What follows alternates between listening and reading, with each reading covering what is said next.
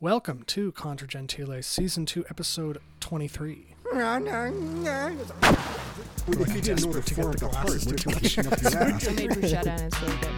Truth will essentially just reveal itself to the Right, audience. Did you say that Yeah. I'm predisposed to like secretaries, man? Quit being a fag. I want to get in on this gin, Yes, gin and cheers. tonic business again, the Tanqueray gin and tonic. That's good. The lime juice, man. Mm-hmm. You just skip the garnish, buy a bottle of lime juice, and Yeah. sprinkle some in there.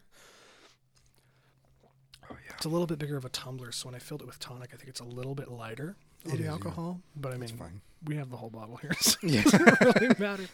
Anyway, do you want to eat cake? No, I want to do that later. You do? Yeah, yeah. Oh, why? Just cause? Yeah, I'm Oh. yeah, I just want to do it later. Okay. I'll be a little more intoxicated while I'm eating the cake. So how's life? How's Good. well? It snowed. It It's now snow hell outside. Mm-hmm. What's your least favorite snow driving habit that people have here? Oh, Like what what makes what you want pisses me to off throw the- your people steering wheel? driving slowly on the left lane. Oh, Yeah, it's just that if you're going to drive slow, just go to the right lane. yeah. I actually was kind of ranting about this on my way in to Amanda's because I was just, I was reading something on Fakebook before Facebook for people who don't know how you talk. Facebook, Fakebook, and then they were just somebody was writing on there calling drivers like me assholes. Like you're just passing everybody and throwing snow on their windshield and everything, and so I don't know. It boggles my mind that Alaskan drivers have this sense of assholeness reverse from what my intuition is. My intuition is that you're entitled if you drive slowly and expect everybody to drive as slow as you. Mm-hmm. Because you're saying that you have to drive like I am driving, and so they demand it by going on the left lane, driving 50 miles Which per is hour. generally the clearest lane. Yes, in yeah. Snow, yeah. And they drive really, really slow so that everybody else has to drive slow behind them. But then they get mad when you kick up snow to get around them. Yes, exactly. Their lane is the cleanest. Yes, yeah. It's like, well, yeah, but it to me it seems like when you demand others to drive as you do, and you hold up traffic, like I that's being entitled, right? Yeah. You passing people is not being entitled. It's actually kind of respectful. It's like I'm not going to tailgate you. I'm That's not going what to passing is for. Yes, like I'm not going to honk at you. Like if I was tailgating, flashing my lights, yeah, then you're an asshole. But if you're just like, okay, you want to drive slow, fine, I'm just going to go around you. You're not really being an asshole. You're being courteous by saying that I'm not going to demand you to drive as fast as me, but if you're going to drive this slowly, I'm just going to go around you then. Mm-hmm. But it seems like a lot of Alaskans, and probably in other states it's the same thing, but but in general, I always hear this idea that people think those who drive fast and weave between lanes are assholes. And to me, it's the reverse. It's like, no, the assholes are the ones who Don't move. who drive slowly, and they demand everybody to drive as slow as they do. Yeah. It's like that is entitled. That is entitlement. Yeah. Is to think that the way that you drive is Because there is an interesting reaction that people have to someone weaving in traffic, especially when it's ahead of them. They're like, Yes. like what an asshole. It's like, he's not even next to you. I know. Like, he's not doing anything to you. Yes. He's not doing anything to anybody. He might be being reckless. Like, I don't Yes, know. yeah. But that's like the asshole behavior. He's not being. Like, Yes. Like if he's driving, flipping people off, fuck you, honking. Yeah. Okay, yes, then you're being an asshole. But if you're just, cruising, go, I'm just going around these people because I want to go the speed that I want to go.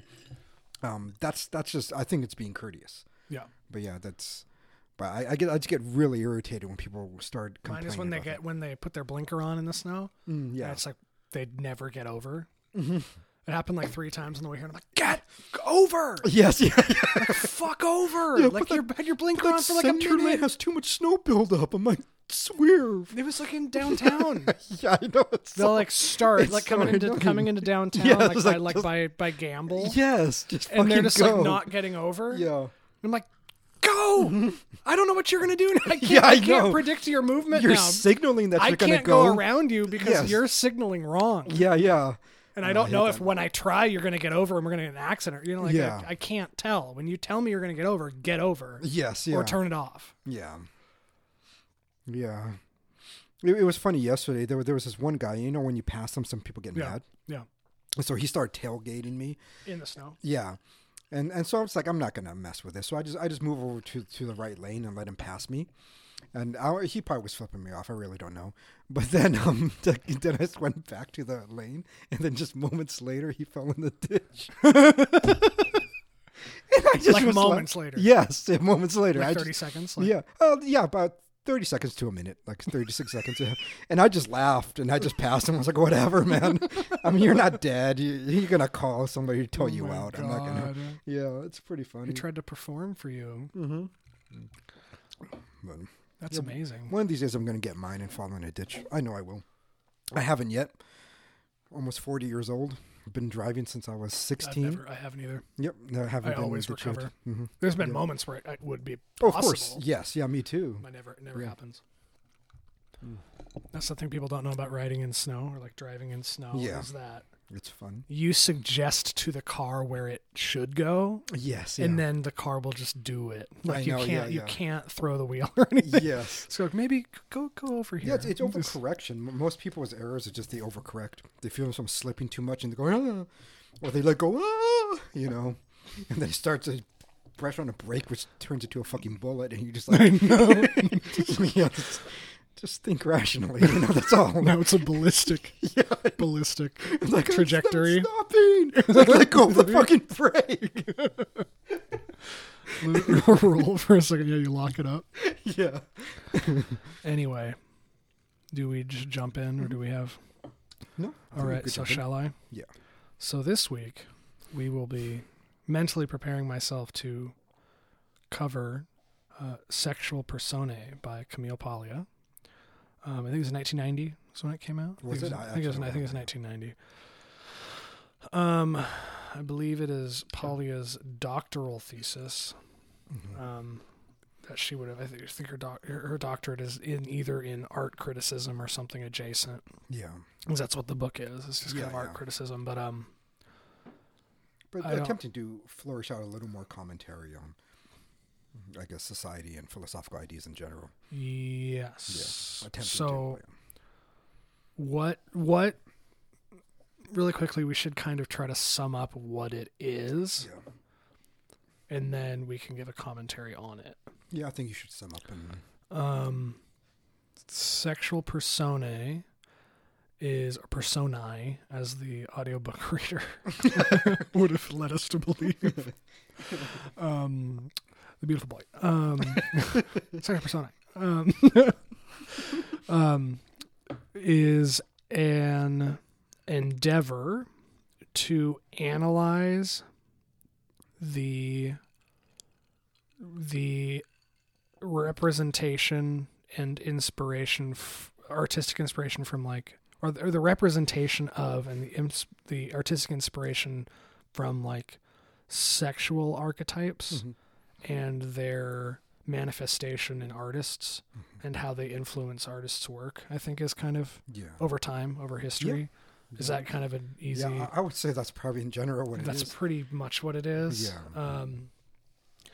It just explores the way that especially women have been portrayed in art, and the way that the feminine Yeah. archetype, Not the beautiful boy, but yeah. the beautiful Yeah. boy, which she would say is a feminine, which we wouldn't.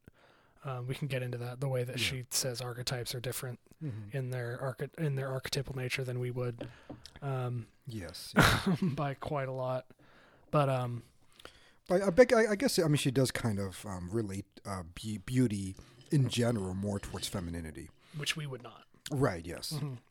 But I don't know whether Which she we've would, said explicitly on the podcast many times. Yes, Like yeah, being inclined towards the aesthetic as archetypally masculine because it Right, yes. requires the intellect and reason, Yes, which yeah, is archetypally masculine. You know, the whole Yeah, thing. But, yeah. but yeah, Yeah. I think for starters, I think this is not only true for this one, but this is also true for the other two texts I read. You know, definitely including micronotes. Is that they're the explanations that she and Foucault and Knowles gives many times is an explanation, but it's an explanation lacking in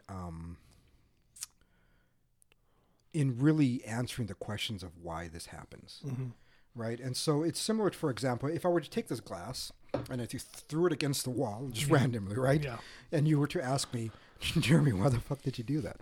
And like when I throw something, it's a glass moving towards the Yes, wall, yeah, and then but- when it shatters, Yeah, so if my explanation was, neurons firing in my brain through the arms and the flexion of what the does muscles. What happens when I throw something? Yes, yeah. And I give this really deep explanation of how the activities that happened for me to throw it against the wall and then be like, that's why I threw it.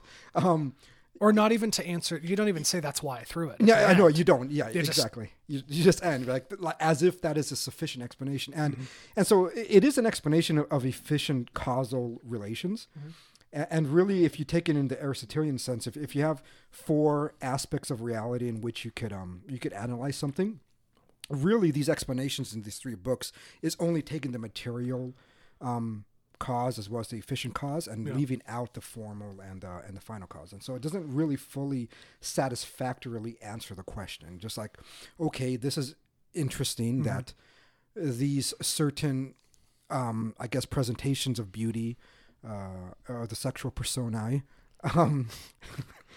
So what is a sexual personae? From what? How did she? did she give a definition? I don't think so. I think I don't just- think she fleshed out a definition. Yeah. There maybe at the beginning. Sexual personae, she talks about how personae are masks and stuff, and about how a personae is an affect that you assume for a certain purpose or something, or like in a certain art, like a character is a personae because it's a mask for the artist or something. Yeah. You could almost say sexual archetype I was about to is say a that, very yeah. similar. When I was reading it, that's basically how I interpreted the persona. It was just that you're talking about the sexual archetype. Like, what is it that we find archetypically, maybe perfect, but at least archetypically beautiful, in a sexual way. So it is erotic. It is about eros. It isn't just about the recognition of beauty, but its inseparability from the erotic. Which is very Freudian in the way Yes. that it manifests in the work. It's extremely. I don't know if you would agree 100% with. It doesn't necessarily have a strong thesis like the other things we've covered have, in the same Right. way that they have. That just doesn't really. Yeah. They loosely present a framework. And then just give examples of a framework instead of exploring the framework itself and justifying it. Yes, yeah. And that's basically what I was saying in terms of the explanation, is that it is an explanation, but it's a very... Well, it doesn't explore... Yeah, it doesn't yeah. explore why, which It means doesn't, that yeah. technically it's not philosophy at all, but... Right, yeah.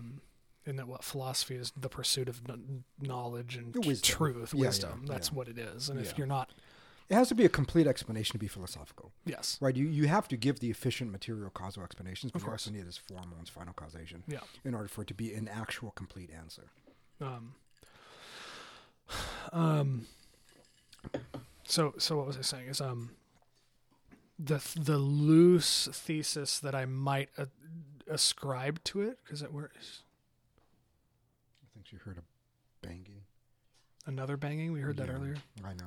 It might be upstairs, but Oh, it totally could be. yeah. Like over there. Mm-hmm.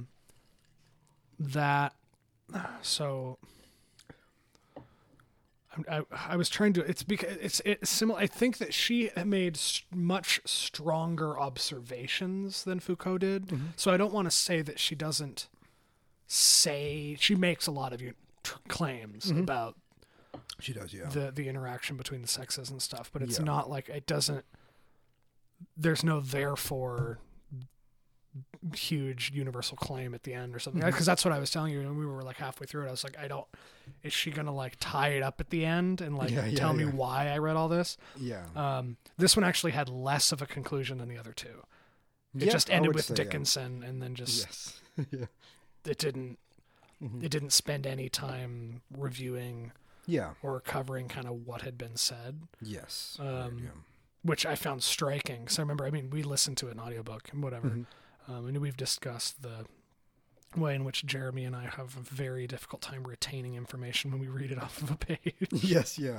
So listening is much better for us. But I remember finishing it, and I had like listened to the whole thing. Yeah. But then when they were like, and this concludes sexual, and I was like, wait. I have to go. I went back like 20 minutes, and I was like, did I miss the conclusion? No, there's no conclusion. No, yeah. it just finishes with her description of. I really do think Knowles' book is the only one that has an actual conclusion. It does. Yeah. Because Foucault's really doesn't either, and neither does this one. And that's very... This one had less of a conclusion than Foucault's. Than even Foucault's? Yeah, I would agree. Because Foucault at least had a concluding chapter. Yes, it did, yeah. It didn't say It much, was called, but yeah, yes, it was called Conclusion or something, wasn't it? I much prefer the claims she made in this. Yeah. Because, I mean, what you were saying a couple days ago is like that sex is inherently more interesting as a topic than like mental illness through, Yeah.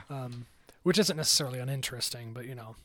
But sex is obviously... She literally, her chapter on Marquis de Sade was extreme. Right, Nuns all linked by a, what is that, a chain of dildos. And like, but what I'm trying to ascribe a thesis to it is that all... I want to see if you agree with me or not, because I was trying to think of something earlier today if I was going to just sum it up, like what her argument was, that all great art is most fundamentally inspired by like sexual confusion, because that's kind of every single all the art she analyzed and the artists and the pieces and the way that she analyzed them was essentially like this person was struggling with their gender identity, and they had issues with their mother, or they had issues with the fact that they were a man and they wanted to be a woman, or they identified with a gender. You know, it was that's why I said it was Freudian, because, you know, Freudian said all psychosis is fundamentally sexual repression. Yeah, is like kind of a Freudian line. This is essentially a Freudian. It's Freudian thought, like applied to art. Right. Like all great art is fundamentally sexual. Right. At its most primary inspiration, and its most basic level is like, which I don't think is true at all. No. Yeah, I don't either. But yeah, I could see that she might agree with that. I really don't know, because I don't know. But that's, again, any actual thesis I extract from the text is something I had to extract from it. And if just upon reading it or listening to it or whatever, I didn't read it, but, you know, I spent 35 hours listening to it, so I can claim to have gone through it. No, it's funny because like many of the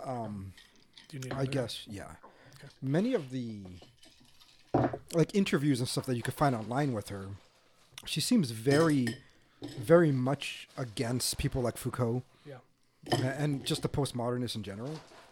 What I find funny really is how similar she is to them. Yes, it's like, okay, yes, you're criticizing them for being like the one with Peterson. She was kind of just poking fun at how they were just like coming in as this extravagant writers who just kind of, you know, speak poetically and convince people and everything. And then when you read her, it's like, yeah, but you're literally doing the same thing. You're not fully saying anything. You're doing historicism the same way Foucault did. It's going to be stronger this time. Okay, good. You know, you're not answering much of the, I would say, fundamental questions that one can derive from these observations. Because we both have said, well, I mean, I've actually read Sexual Personae halfway through like 8 times. I could never get through it because it's so laborious. It's a super dense text. And it's also doesn't really give you a reason to read it unless you just really like the way she describes stuff, which I like the way she describes stuff. I think she's entertaining. She's intelligent. A lot of her observations she makes are quite astute and interesting. So it's not that I don't like it. It's just that I halfway through it I'm just like, I don't know why. Like I just like but why? Give me something. Like And I think a lot of people when they, because that's kind of especially in like the Twitter sphere in which the show exists, and a lot of people I know online and in real life, or in real life, quote unquote, you know, and kind of on the same wavelength is that like finishing Sexual Personae is like a huge task. Well, it's like a rite of passage a little bit. Like, you know, you tweet like, I finished Sexual Personae, and everyone like freaks out and they're like, oh yeah, it's like it's like it's like you've had your first communion or something, or like, you know, it's like you're little into whatever this is, the like the Church of Sexual Deviance, or like, I don't know what you would call it.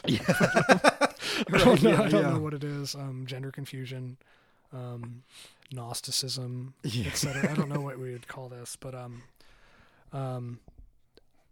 I don't get it.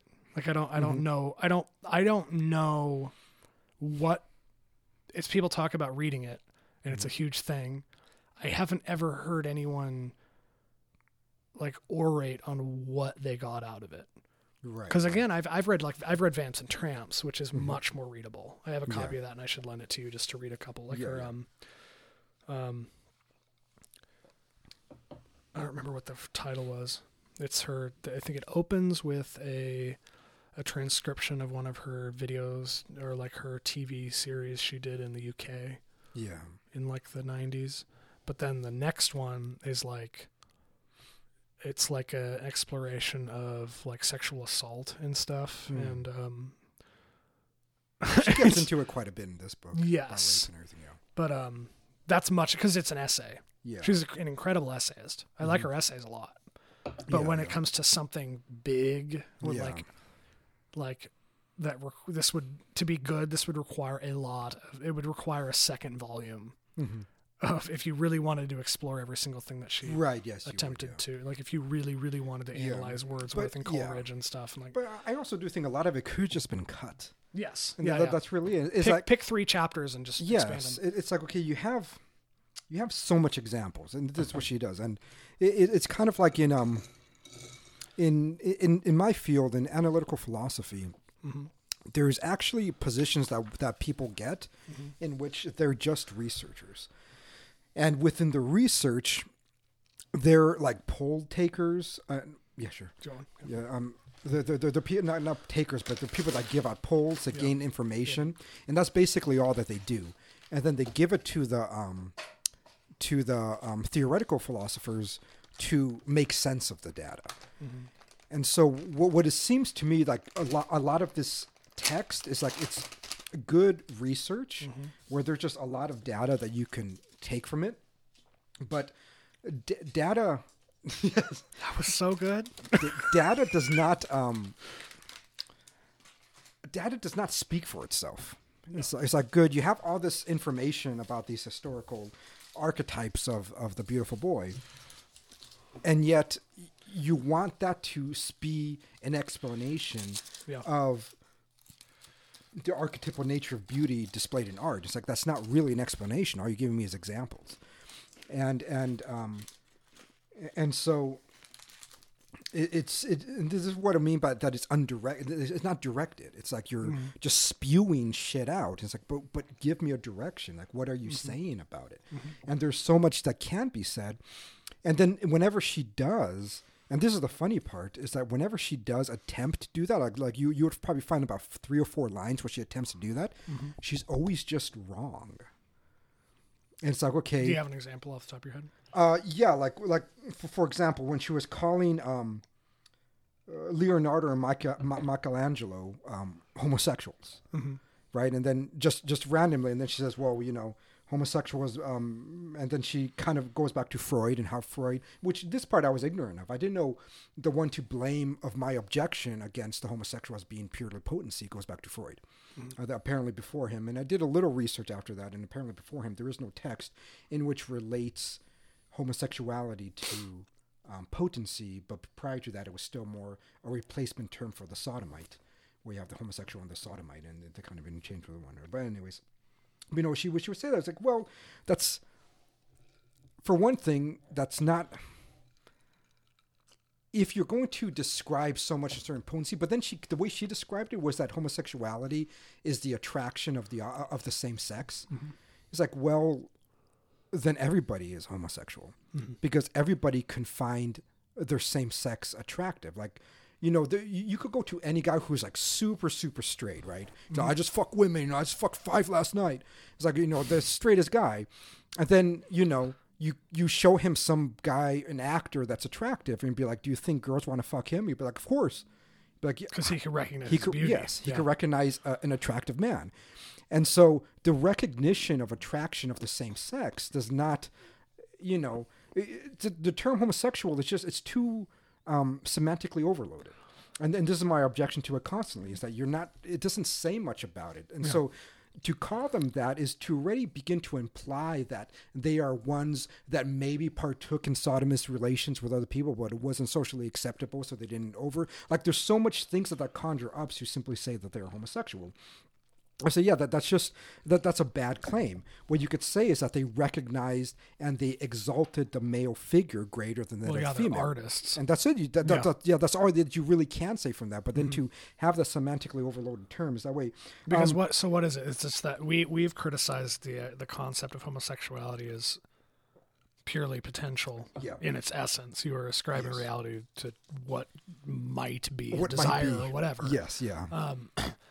It's almost like the opposite, where it's you by someone being inclined to the masculine, you immediately call them a homosexual and assume that they wanted to butt fuck each other. Yes, yeah. Like, because these artists were so concerned with the male form. And also the female form. They did. It wasn't like they were just painting. Exactly, they weren't just. It wasn't just men. No, yeah, of course. But, yeah.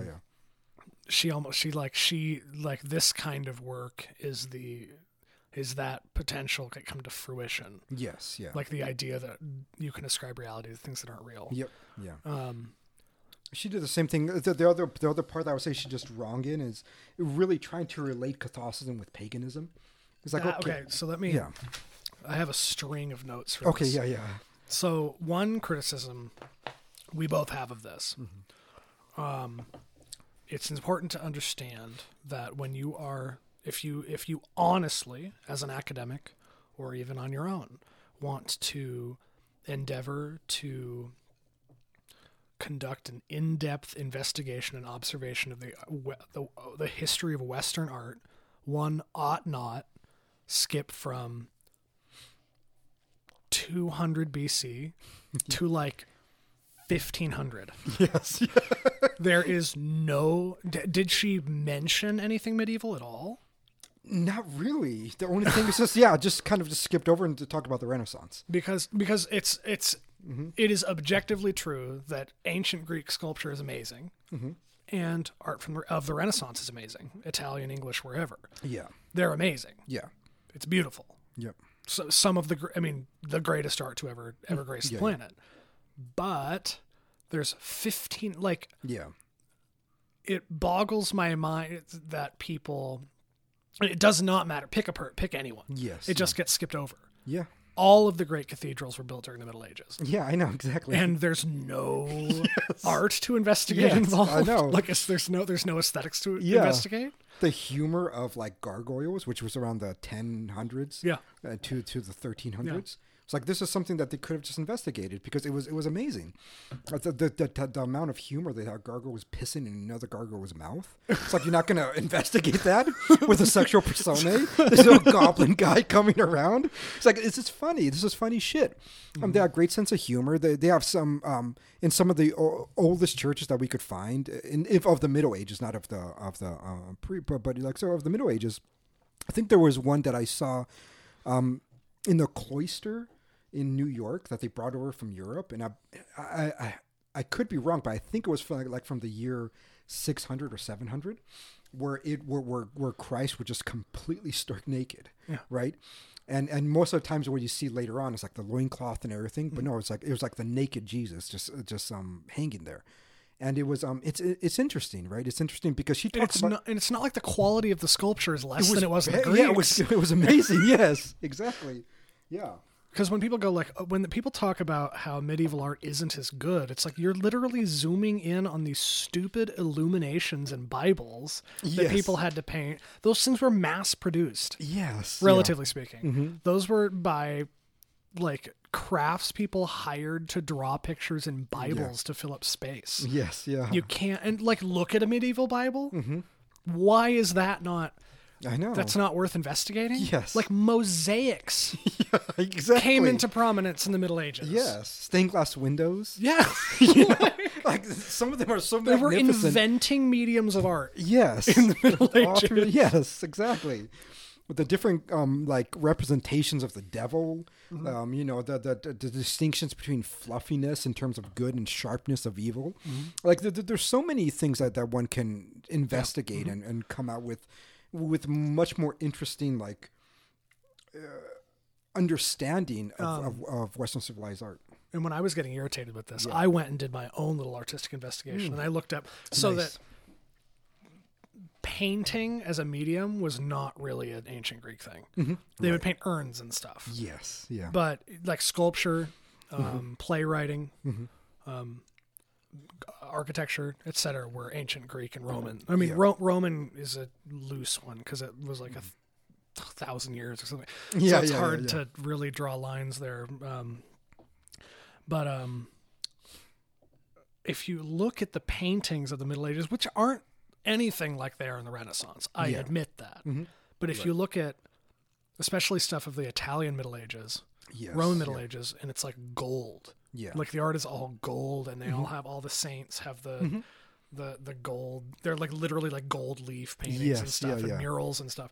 It's worlds better than like ancient Greek urn painting. Yes, yeah. So people don't understand apparently that the like art as a craft came to what we know it in the Middle Ages. Yeah. And if you're really honestly want to investigate art history, I don't know why that's not discussed. Yes. And well, I do know why it's not discussed. yeah. It's because it's Christian. Yeah, It's exactly. actually Christian. Yep. Like, so what was your criticism of her saying that Catholicism is pagan?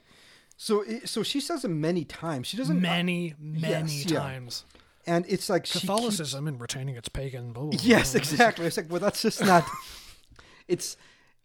That doesn't hold up to scrutiny.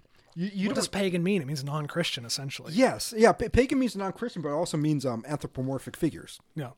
And this is where Christianity, Catholicism really distinguished itself. If you could read any early apologist, you could read Origen, Gregory of Nyssa,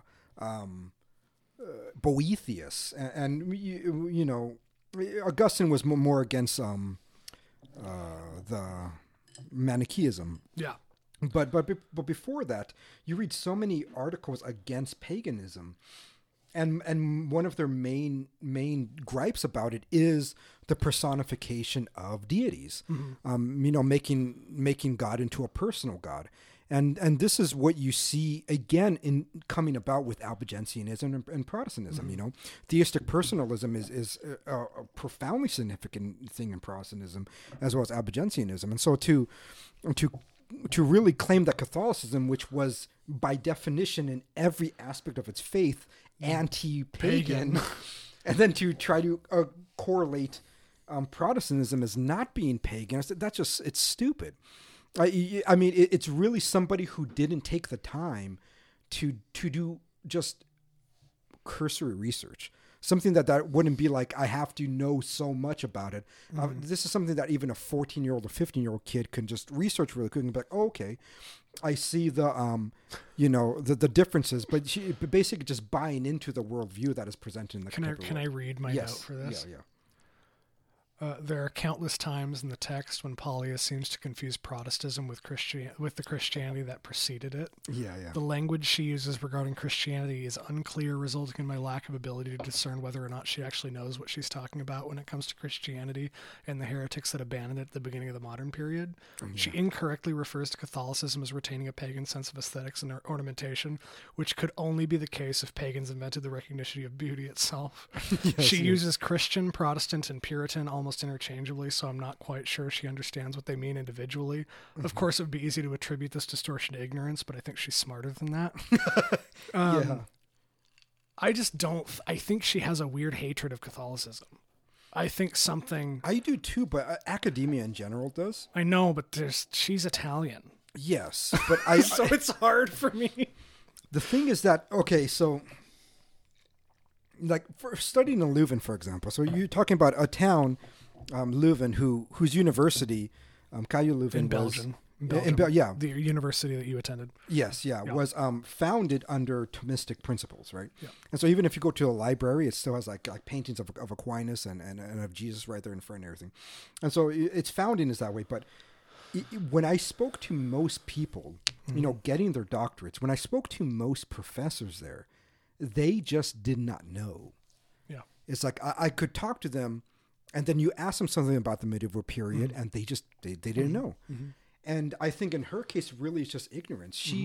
You can either simply accept the like flawed premises that is given to you by many professors as well as just pop culture, or you just take a second to be like, let me see if what you're telling me is true. And what I'm saying is that she never did that. She didn't take the second to be like, let me see whether anything actually happened for 1,500 years. 1,500 years. It's because Yeah. like the Catholic Church built the West. Yeah. The West is what it is because the Catholic Church was the preeminent social force for 1,500 years. Yes. 1,500 years. Without How that, long? How yes. long is Western history? 3,000 years. Yeah. Is what it is. When did the Greeks were what? In the BC Aristotle period, died like 150 BC or something. Yeah, yeah. I was shocked to know how soon Christ occurred Yes. after Aristotle. Yeah, I know. It's interesting. Really not Yeah. very long at all. I know, yeah. Because you think like, oh, that's thousands of years earlier, just the way that it's discussed. Yeah. Christ occurred like 250 years after. Yeah. It's something like that. Yeah, It's yeah. just, what is that? 10 generations? Something very, Yes. very, that's what? 250 years. Was At it the that long? I time- thought it was a little shorter than that, but was it Maybe- 250? I don't know. It's really worth looking up because I Yeah. want to make the point. And of course, this literally plays into what the show is about. He Yeah. died in 322, so about 300 years. Okay, 300. Okay, yeah. Still, that's Yeah. nothing. That's Exactly, yeah. I don't even. I just like it's Yeah. really, really short. Yeah. Because Socrates, Plato, and Aristotle were all like alive at the same time. Right, yes, yeah. They all happened within like 100, 150 years of each other. It was like very, very short. Yes. That Greek philosophy really took Yeah. form. And then they basically a lot of the destruction of that was So because let's of let's Alexander take the that Great. as so when was we're gonna do a timeline here. Yeah. Because Alexander the Great, Aristotle was his teacher. And So badass. yeah. And then, he kind of destroyed the entire He looks at the Persian Empire and he's like, "That's a lot of potential to actualize over there. I kind of want that. They think their leader is a god. You know, I want to actualize be a god. some potential on their asses." Yes. So he was born in 625. So Thales was essentially like the first pre-Socratic. Yeah, yeah. And then when was Heraclitus? Hmm. Did they live at the same time? No. He was after Thales. But I mean, I think it's about 200, 300 years. Yeah. Heraclitus and Parmenides? Parmenides. Yeah, I would think they're more around. They're closer to each other. Maybe 100-year difference. Okay, so he's 535, and then Parmenides was what year? He was 515. He's 20 years younger. 20 years. Yeah. Okay, yeah. So let's say we went from Thales Yeah. to 100 years later, Parmenides and Heraclitus, Yeah. and then what was that? 515, 535. Yeah, 515, yeah. So 515, he's actually, so he's younger. And then Aristotle died 200 years after that. Yes. That's how much philosophical progress occurred. Yes. 1,500 years. Yes. Yeah. They skipped 1,500 Yes. years. Yeah. For commentaries of the And beautiful. and which- that's all. That's really what it is. It's Yeah. commentary on the beautiful. I know, It's yeah. primarily what that all is. But they want to. They're actively trying to avoid seriously discussing Christianity I know. as it is. yeah. That's the only. That's the Yes. only reason Yeah, it can't be of good faith in that sense. at all. Yeah. Because I'm trying to think of. I lost my train of thought really fast. Yeah. Oh, that's an interesting point that I thought, or that I don't know if it's interesting or not. Thing that I thought of that I piqued my own interest was you gotta finish it. Suck it down. I did. Your ratio? No, you did not. Oh, You have without to- the straw. Yeah. I'm sorry. Yeah, you gotta get the. I have to get the ratio right. So why? Let's discuss why they might avoid. Why they might avoid it? discussing Christianity. I think because then you can't just simply caricature it, right? I think it's easier to caricature Christianity, and talk about Christianity as being merely Protestantism, because Protestantism is a continuation of pagan thought. That's the funny thing is she separated Protestantism and paganism. I know, right? Whereas Yes. Actually Catholicism was separate, and the puritanical thought is actually more pagan than Yes. Catholicism. Yeah. And so because of that, then she has to begin to explain deep fundamental distinctions about the Western world that you can't simply easily relate back to the beautiful boy. Because, she begins with that great beautiful boy. And then she wants to continue that. And so the 1500 years kind of doesn't support much of the case that she's trying to make. Which is why it's actually not pagan. Yes, I know wants exactly. she desperately wants to make pagan arguments. Yes, she does. Yes. Which is, especially for the 90s, very chic and very fashionable. Yes, and very, yeah. I think it's interesting. I think it's an interesting thought experiment. Yeah. But it's funny that what their arguments might be is that it's not. They don't want to. It's especially to the American eye, medieval art is so overtly theological. Yes. It's so that's why people people have a very hard time taking Aquinas seriously, even though he really is just an extension of Aristotle. Yes. Yeah. It's the same. Yeah. It's just a. I think that too, but honestly, I think it's also embarrassment because when they read it, they're like, I don't understand it. So I'm just going to pretend that he's stupid. Yeah. I really do think that's what it is. Yeah, Because they're like, oh, the language Yes. is too archaic, or Yeah. oh, the language is too. It's too. yeah, it's like, no, it's because you're stupid. It's like, no, that's the height. Yes. Yeah. The height of Yeah. philosophy was Yes. 1200, Yeah. 1300, 1400. Yes. But it's funny that a lot of people I know will be like, oh, it's too religious. It's too overtly. It's like you are analyzing Greek sculpture. You're analyzing a sculpture of Athena. Why do you think they made that? Yeah. They didn't just think it was cool art. It's almost more, it's like as overtly theological, Yeah. if not more than medieval Yes. art. Yeah. Like it's mythology. It's not Yes. it's like people when they read Greek mythology, they're reading it as if it was just literature. It's like, no, this is literally this is religious text Yes. of the Greeks. Exactly. Yeah. Yeah. So you can't You can't separate it from their metaphysics. at all. Yeah, exactly. And it's the same thing with medieval art, because they did one of the main displays, and this is something that I actually learned from when I was an undergrad, when I was taking an art history course. This professor actually wasn't that bad. Yeah. He wasn't the best, but he wasn't that bad, and he talked about medieval art. And one of the amazing things was how Mary, and so anybody that knows a little bit of Catholicism knows that the Mary and Jesus in Catholic theology was understood as the new Adam and the new Eve, and so it required the two sexes in order for the fulfillment of the salvation of man to really happen. So Mary was a very important part of the salvation of man. And so the displays of her as being beautiful, when you look at a lot of these medieval paintings, they displayed Mary very strong, very beautiful, very an icon of femininity. And then Jesus was portrayed as the icon of masculinity, because they were man and woman per se. Like they weren't That's the point. Yes, they weren't just a man and a woman, but they were the presentation of what it means to be a man and what it means to be a woman. They were a man and woman fully manifest in Yes. their nature. Yeah. And so it was, and so like her investigation into that would have been much more interesting, because there is a sexual component to that. You can't eradicate the erotic from human nature. And so there was something there that she could have explored, but again, it would have completely destroyed her understanding of the relation between the beautiful boy in ancient Greece to the rest of Western civilization because it didn't follow that trend. Since it rejected paganism, it didn't follow the erotic trend of the beautiful boy anymore.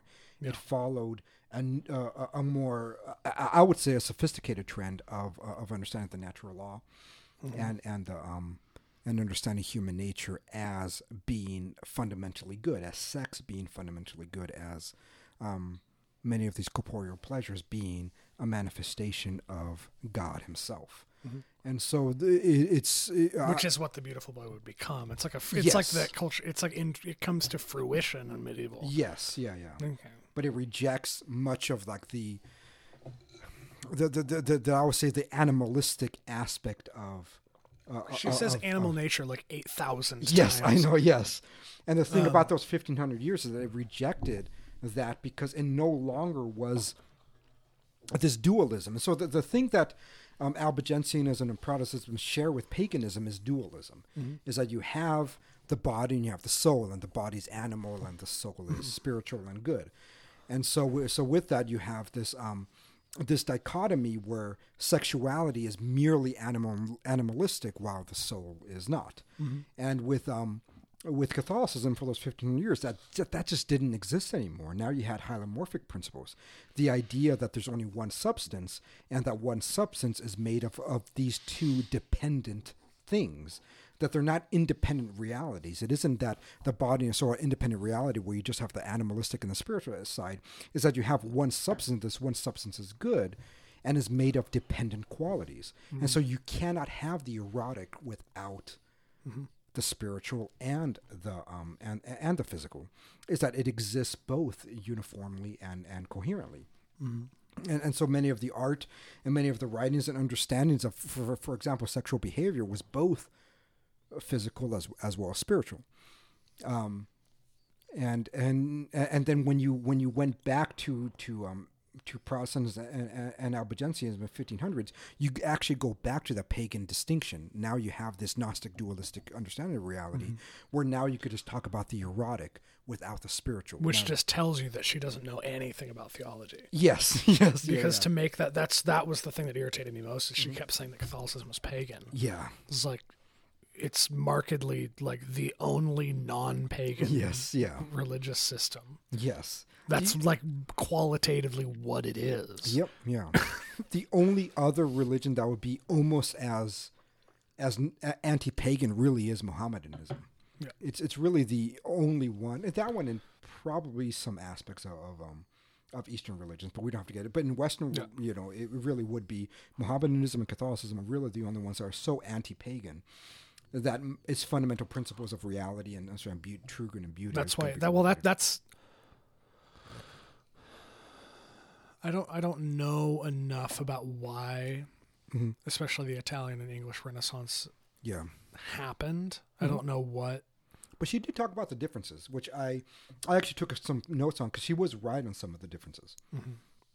And like one of the differences, and which I found interesting, was that she claims that in the early part of the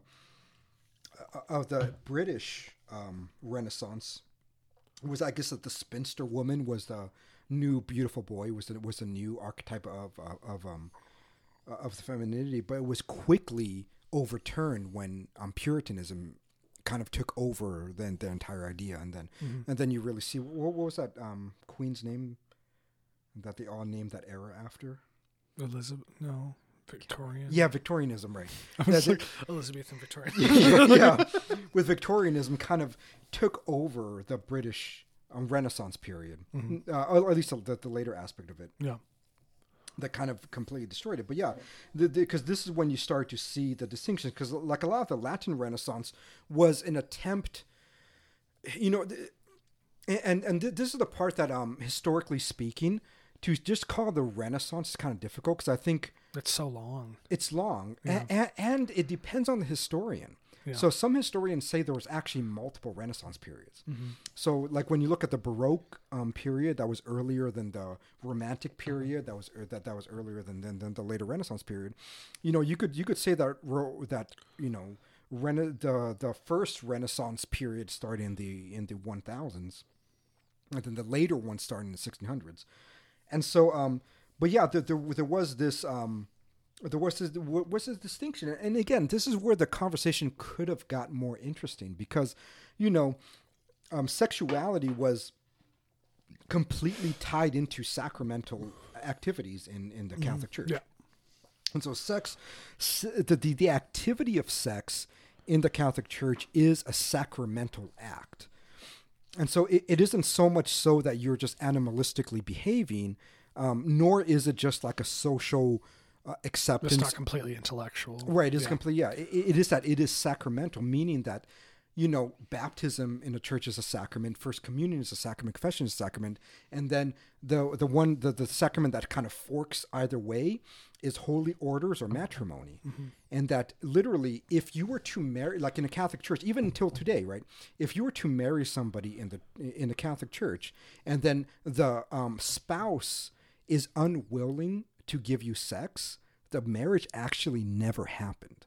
And so sex is not just like an aspect of life. It is the aspect of the sacrament. Yeah. It's like you consummate this. You literally actualize a sacrament when you put the dick in the pussy. Yeah. This is, you know, this is something that is so interesting about sexuality, especially for that, you know, for that period that she kind of refused to look at, is that sex was exalted not only as something that humans do, but it was exalted as such a good that it requires itself its own sacrament, right? Its own sacred mystery, just as confession and baptism does. This was completely eliminated within Protestantism. Like marriage in Protestantism is not a sacrament. Rather, it is that which sanctifies the disgusting animal behavior of sex. Yeah. And so the way the Protestants look at it is that sex is evil inherently, and that it has to be sanctified by marriage. And so once you're married, now we could allow you to do this disgusting act that I don't want to know, right? Yeah. I don't want to know how you guys do it. It's gross. And this is the way that the Protestants. That's the idea. Yeah. So sex is a disgusting thing that God has to purify for you. Yes, that the God. Yeah, exactly. And so the Latin Renaissance, as opposed to the Protestant Renaissance that you found in England, really did differ in that. And I remember growing up, and I found this same thing, like even with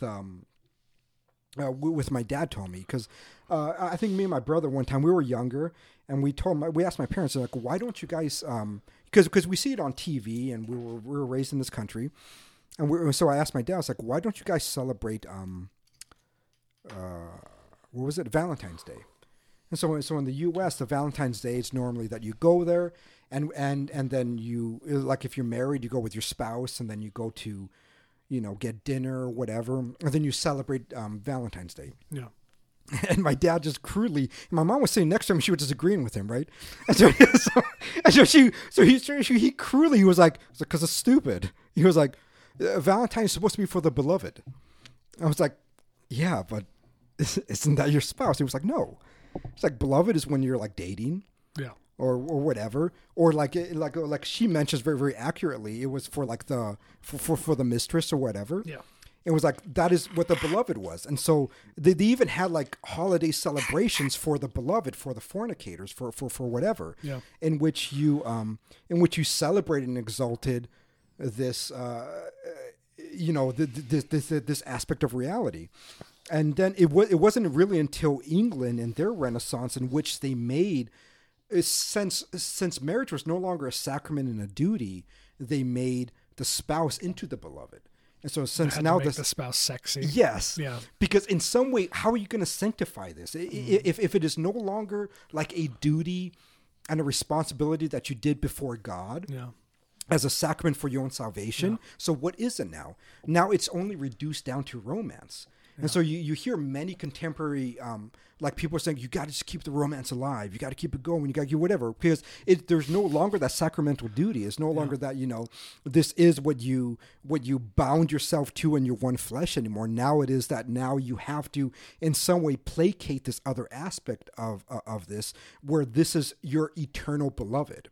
This is your forever beloved. You have to be continuously dating your spouse, and so this really happened because of that shift of eliminating the sacrament, and then further trying to make sense of this act in which we do. Because if you once you eliminate it sacramentally, And then you're going to get counterculture. Why the fuck get married then? Marriage is just a piece of paper at that point. Why do that? If it is not about the salvation of your soul. That's why no one getting married makes sense. Yes. In that framework. It doesn't make any sense. Like, then why do it? If it is just because you, I don't know, you want to be in front of your friends and be like, hey, I'm not going to put my dick in any other pussy anymore. If that is all that's left to it, and then this person becomes your eternal beloved. This person becomes your eternal dating courtship.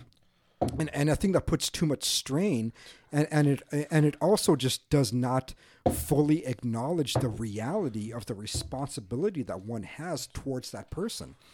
Because it is no longer that now I am responsible for the well-being. I am responsible that I have to literally die for this other person. Now this person is simply the person that I'm dating, and the point that this person that I'm dating no longer fulfills the pleasures in which I seek. Now I could just abandon them. Yeah. And this is what it becomes. And so now it goes back to paganism. Now marriage goes back to what you found with Aristophanes when he talks about like the what do you say? Aristophanes talked about the souls in which you find each other. Yeah, I'm not gonna remember. They say in pop culture, soulmates. Yeah. It goes back to this Aristophanic kind of soulmate idea, and this is what Protestantism leads you to. And so this is what you see in the modern world now: is that now we go back to this idea of soulmates. We no longer go back to sacramental duty. Now, again, because Protestantism is more similar to paganism, you get much of that pagan ideas back into its structure and its worldview. That was kind of a long monologue, but that's fine. Yeah, but again, that was one thing that I think she could have expanded on more accurately, but that she made that distinction between the Italian, the Latin Renaissance, as opposed to the. That's the thing, because I really don't take issue with any specific observation she makes. Yeah, at all. But she doesn't flesh it out. I think she, as far as women go, she's like kind of a genius. Mm-hmm. Yeah. Especially listening to her talk. I do think she's a better orator and a better essayist than she is like a thesis writer. Yeah. Like I really, really, really like Polya speaking. I think she's spectacular and she's fiery and she has this. I like it when she criticized postmodernists.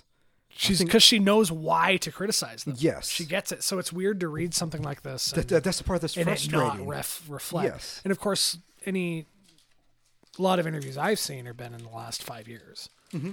So she could have changed her mind. That's 25 years. Yeah. Yes. Yeah. Yeah, She's just getting her doctorate in 1990 or whatever it was. Yeah. And what else do you have in your notes? Because a lot of my stuff is like kind of conclusive because I didn't.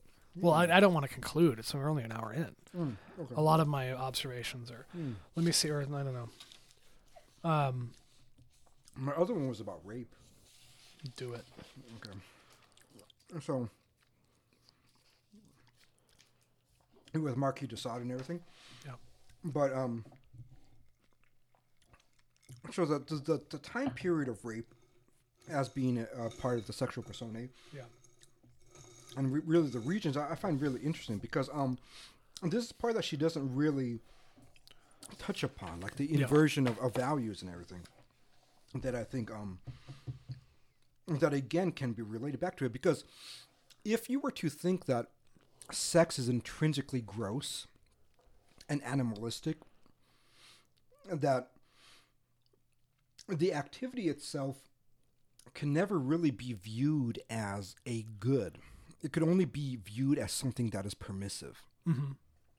And so if it is only an activity that's permissive but never good, the exploration of rape will be I think a facet that people are just going to get into, right? Mm-hmm. Because then if you're just going to think to yourself, okay, I am gross, I am disgusting, I want to do this thing,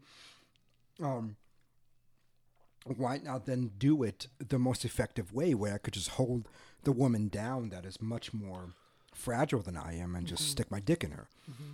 And so, I think this goes back to this kind of inversion, this separation that you have with those 1,500 years that she refused to talk about, to what happened in the later Renaissance period, where rape just became a facet of sexuality, and one that somebody can explore. And yeah, You're not gonna eat fucking cake? fine. What do you mean fine? Let me cut it. Amy, I had to convince Jeremy to eat the cake. No, I need more than that. That can be yours. What are you talking about? God. Fine. You just don't want any of it then, huh? Okay. Like, then take the fucking cake, Grant. He's cake raping me. Look at that. Amanda. Here's my Cake rape. 2/5 of a pound of cake. Do you want some, Amanda? You do? I can't see if you're not here. You have to be way. I know you're Alaska Native, but you really have to be more expressive than that. Or I won't understand. Oh, can I tell you an anecdote? Mm-hmm. I don't know if I've told you before. This will be a nice little break. We have a cake break and then go back and then. Yeah. This is a lot. This is cake. So when this is for Amanda mainly. When I was in elementary school, there was a woman. You have to finish that because we have one more gin and tonic worth of Good. quinine water. We had a substitute teacher when I was in elementary school. She was native. Based on her weight and the shape of her face, she must have been a Inupiaq. But I don't know. Yeah. But apparently, Aren't there Inupiaqs Eskimos? they're like Barrow, like the most northern. So Amanda, can you Natives get mad if you call them native. They're Eskimos. Okay, so Amanda, can I try something? So we got this, right? So this is my Alaska map for the viewers. If you put your hand like this, it's Alaska. So we have Inupiaq up here, Yupik are down here, right? And then we have Athabascan are in the middle, Tlingit are down here. What's right here? Anchorage, white people. we're gonna be right there. There's like what 29 tribes or something, and I know like 4 large groups because I don't care. I don't care at all. Out here, there's like 10 people. Right. Yeah. What do you mean tribes? It's like you in a hut with your dog. Anyway, so we had this substitute teacher when I was in elementary school, and I was not involved. I didn't know it was going to happen, but my teacher, my 5th grade teacher, English teacher, because I was in the immersion program, so was my Spanish, the Peruvian man who could hold himself up perpendicular on a pole at 55 years old. He ate almonds and raw eggs for lunch. This woman, she stopped class to castigate us because she said, so it was at least 20, like 15, 20 years ago. I don't know how long it was, but she gets up in front of the class and she's like, okay, so I have gotten some complaints and I just want you all to know that Mrs. whatever her name was, she doesn't talk slow because she thinks you're stupid. She just talks slowly because she's an Alaska Native. And apparently a huge number of kids in the class had complained because they thought the substitute teacher was talking to them like they were stupid. Like there's a bunch of 9-year-olds who feel patronized by the native lady. Especially for in the Spanish immersion class. Well, yeah, it was English, but Oh, it's the English side or whatever. But Yeah, but I mean, we're like, Spanish hey, people just speak so I know quickly. he's Peruvian. Yeah. Like, oh, come on, we gotta move on. So today we're gonna talk about the comma. What is a comma? So, the word and, or but, or, not because, you don't use a comma with because. That's my impression of it. Amanda's Alaska Native, so I'm allowed to do this in her presence with her. So we're back. We lost about 10 minutes of audio because I don't have the cable here anymore. I put it over here, so we're gonna have the computer over here from now on because I can move everything around. Yeah, yeah. My leg kicked the cable out, and I guess I didn't notice that the audio wasn't coming through my monitors anymore. Mm-hmm. So I don't know if the moment where we figured out the overhead light is just if it looks better. That's why we figured out that we had a light on above us. So you had a thing to say about your hot daughter snatching the harmonica away from It's just that there really is a known correlation between hot chicks and how crazy they are. And I'm just gonna make this is Yeah. not. Let's not give context. There's like 10 minutes of anecdote the audience doesn't get to hear. And so it's like when you have your own kid that's that way, because and this is just like not even subjectively speaking. I get told so often when people see me with my daughters how pretty they are, and so they're all the girls are like extremely pretty, but then there's one that has like this, like I guess more sexual, hotness about her. That You're not saying you find your daughter sexually appealing. No. But We do have to say that. Yes, but You're you just could saying that recognize. yes. One of your daughters is going to be way more difficult later in life. Yes, yeah.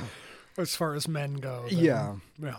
And so, but she's also the craziest one. It's like she's just batshit crazy. She's just insulting me, and I'm like, I just not They're interested. just bitches. They're the ones that like key your car. They're the ones Why that do are just you like. Why do you not have hair? That's not the dig. I don't care about that. And you're like, stop.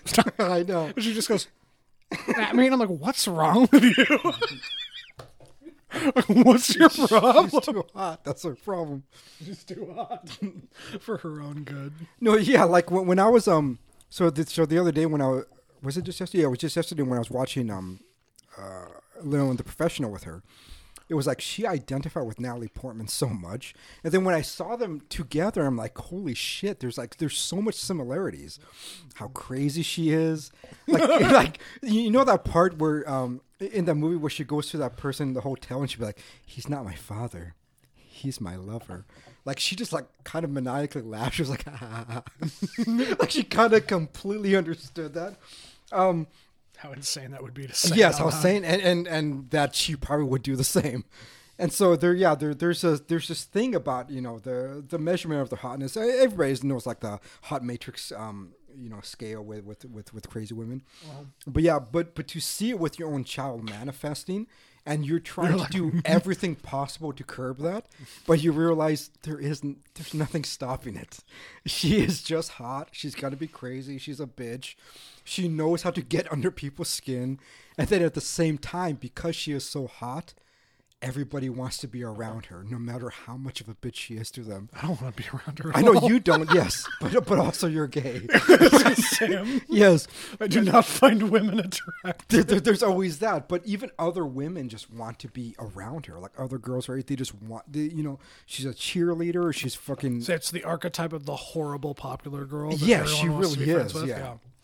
It's one of the reasons why I homeschool her. I was like, I don't want you to bully others. I think some parents She like would. I know some parents like homeschool the kids to shelter them. It's like no. I want to shelter the world from you because you would be such a monster to everybody. But then you want to shelter your weird son. Yes, yes, It's of a course, different yes, yeah. It's too impressionable. He's much more easily like enculturated. Like when he was watching Leon, he was more like the basic American response, like, oh, why is she doing that? Well, Monica was like, yeah, that's I get it. I get it. I would do the same. But yeah. But anyways, let's go back to this. We lost her momentum with the recording cutting off. Yeah. I had my whole anecdote about native people. Lost to time. Yes. Anyway. Should we do an interlude? Probably for the better. What? Should we do like an interlude or something where it cuts off? Like go and strip the audio off that video of the guy doing Our Father in Aramaic. And then just cut back. show goes like, Pope Francis's face like weeping. It's the whole like 5-minute clip. Should I do that? That would be funny. Yeah, we could. Yeah, because it'll be good on video too. Not for 5 minutes, but just like a split, like a few seconds. They'll be like, what The Our Father. Anyway.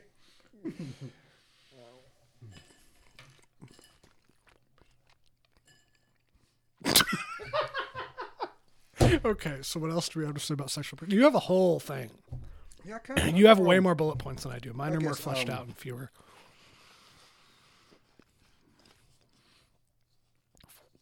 Yeah, I mean, a lot of it is pretty much what we already talked about, though. Should we just bullshit for the rest of the episode? What's like? Should we just conclude our conversation about sexual persona? Yeah. I want to know what you have in your. So,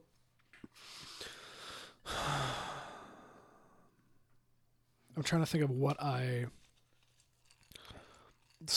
expected going to sexual persona is different than what I got. Yeah.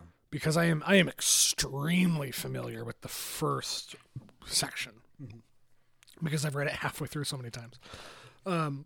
I think that what I expected from sexual personae, unrightly, was she says a lot about like how she contrasts male sexuality and experience with female sexuality and experience, or female, sexuality experience.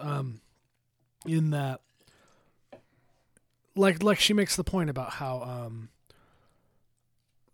there's an archetypal symbolism in the fact that women cannot see their genitalia and men can. You know, and that the female is something to be discovered, and that the masculine is a honing instrument. There's like a literally, I don't remember. I don't think she said it in this one. I think she says it in Vamps and Tramps, where like there's literally something about how men urinate in a stream that goes outside of the body in a direction and can be directed. Just even to that level, there's something about how men fixate and women are to be conquered. But then in the end, men are actually the ones sacrificing themselves, and women are the one that capture the male. And like there's a lot of that I think is extremely correct. I mean, although like kind of like maybe overly poetic and like to its own fault, and like I don't know, but like the first section is awesome. Like that first chapter is just like it talks about like female menstruation and about how women are incapable and will never be able to. I'm trying to remember what the line is in the book. It's much later, but it says there are no female Mozarts because there are no female Jack the Rippers. Right, and like that's a good line. That's a good observation. It's that there are no female geniuses because there are also no female imbeciles. They're just that's a male thing. Yeah, and that she women occupy this like really realistic and normal and grounded like center of the IQ spectrum. Like they're just women are generally much more intuitive and realistic about just how they live their day-to-day lives. They're much more stable. They're much more like, and men are either like really, really stupid or like geniuses to their own fault. I think that's like really, really good, especially in response to the feminist movement that she was kind of contrasting herself against, and like why like people like Judith Butler or something would hate her. Because she very, very loudly distinguishes the sexes from one another, and they have different roles, but then that's kind of where it ends, and then from then on is just examples of that. And I would really like to have I didn't necessarily, so what I'm talking about is like what I expected was like an investigation of that and what it means about the structure of reality and our relationship with it, and more it's just examples through art of the way that those archetypes have manifest possibly in artists that made art. I don't know if you felt kind of the same way, because like you read that first, especially the first and second chapter, like when she's covering the Greeks and that first chapter, and then her time with the Greeks was really good. then she just kind of like flaccidly jumps to the Renaissance and just kind of like impose, like, because the other thing is, like, I don't necessarily know if what's going on is she is projecting her own. Because would you sorry, I'm trying to formulate this. Would you say that it's fair to assume that her unspoken thesis might be that all great art is a result of sexual confusion or struggle with the archetypes? I don't know. I think that's saying more than what she would say. I know, but that's kind of. Could you say that I could, reading it as a rational person, derive that? Yeah. Like when she is imparting to all of these people sexual confusion, she's like, obviously Oscar Wilde is a good example of someone who's sexually confused because he literally, there was literally a public trial of his defense of his own homosexual behavior or whatever. Yeah. But when you're like reading Emily Dickinson and she's imparting all of this like internal archetypal sexual struggle to Emily Dickinson, it's like, I don't know how much of that is her projecting her own struggle with that kind of stuff onto the artist. Yeah. Which I think like how do you take Michelangelo and project onto Michelangelo like sexual confusion? Right, exactly. Like you just have the work. Yes, yeah. No, yeah, I agree. And I think that's why even my starting notes was that. I was like, she makes these really bold claims about Leonardo and Michelangelo being gay or homosexual and confused sexually, but never really backs that up with anything. But because it's the same criticism you had with Foucault, is that the arguments make sense within the framework of the work. Yes. All of this makes sense within the framework of sexual personae. Yeah. But I don't know how sexual personae is supposed to speak to anything beyond itself. Yeah. And because it's a doctoral thesis, I don't know. I can't pretend to know what she was thinking when she wrote it. Because when I listen to her, it's a little bit different. Yeah. I get a little bit more of a well-rounded impression of her as a thinker, as a speaker and a writer. Yes. Just this, I don't know if this was just a hurdle to jump. I can't assume what was going on. No, yeah. But we can make judgment on what is said. Yes. Like, we can't know her intentions, but we can know what is said, at least. And I think what is said... And based on this, it's very half-baked. Yes. In the end. And maybe it was to please her advisor who... who was grading her all the shit. So, yeah, fine, that could be the case, but it nevertheless does not make the work any more warranted or less warranted. It's just... Because I don't know if it was warranted. Yeah. I think that as a little essay, the first chapter would have been great. Yeah. Yeah, she's a very, very good essayist. Yeah. In, like, short spurts. Right. Because I really sense from it that she is... Her feminine intuition is of her time period unrivaled. Yeah. Especially when she speaks and stuff, and the way, just the little details that she intuits from her surroundings about the way that the social structure operates at a different at a given time. Are her observations are really, really good. Yeah. But she's not a metaphysician. Right. And I think that's kind of what this work tries to... It tries to explain what it can't explain. And because it doesn't even try. I really do think that reading many postmodernists or contemporaryists, they really do think that is an explanation in itself. So like one writing this reminds me of is Dastan Gelson. And in their book called Aesthetics, they go through like the alterations of how within the scientific method things were presented in such a different way. But in the end, they never really say anything because it's just giving you historical, I guess, happenings of the way things display themselves in reality, but it never gives you why it displayed itself in that way. And they think that just giving you the material correlations is sufficient to explain the why, and it's just not. All that you have shown me there is that you have very meticulously observed many works of art, and how they were produced, but never really went deeper into why would an artist do this? Why would it become the trendy thing right now to present an art with the sexual personae being in this fashion? Why would it be the rapist? Why would it be the beautiful boy? Why would it be, the puritanical spinster or whatever? Yeah, and I think a large part of it is because it doesn't want to explore anything with meaning. It only wants to explore anything that has correlative processes, and so because of that, it lacks in its explanation. It is what it is. It's like, like I said earlier, it's like if I want to hire a researcher, she might be someone good for that. Just be like, hey, I need information on this. Could you go get it for me? But then you as a thinker should be one that can cohesively make an argument of why this would be the case. Like, what is the final causal relations and what is the formal reality of it? And she doesn't do that. Well, it was very odd. Or it wasn't odd, but it was very...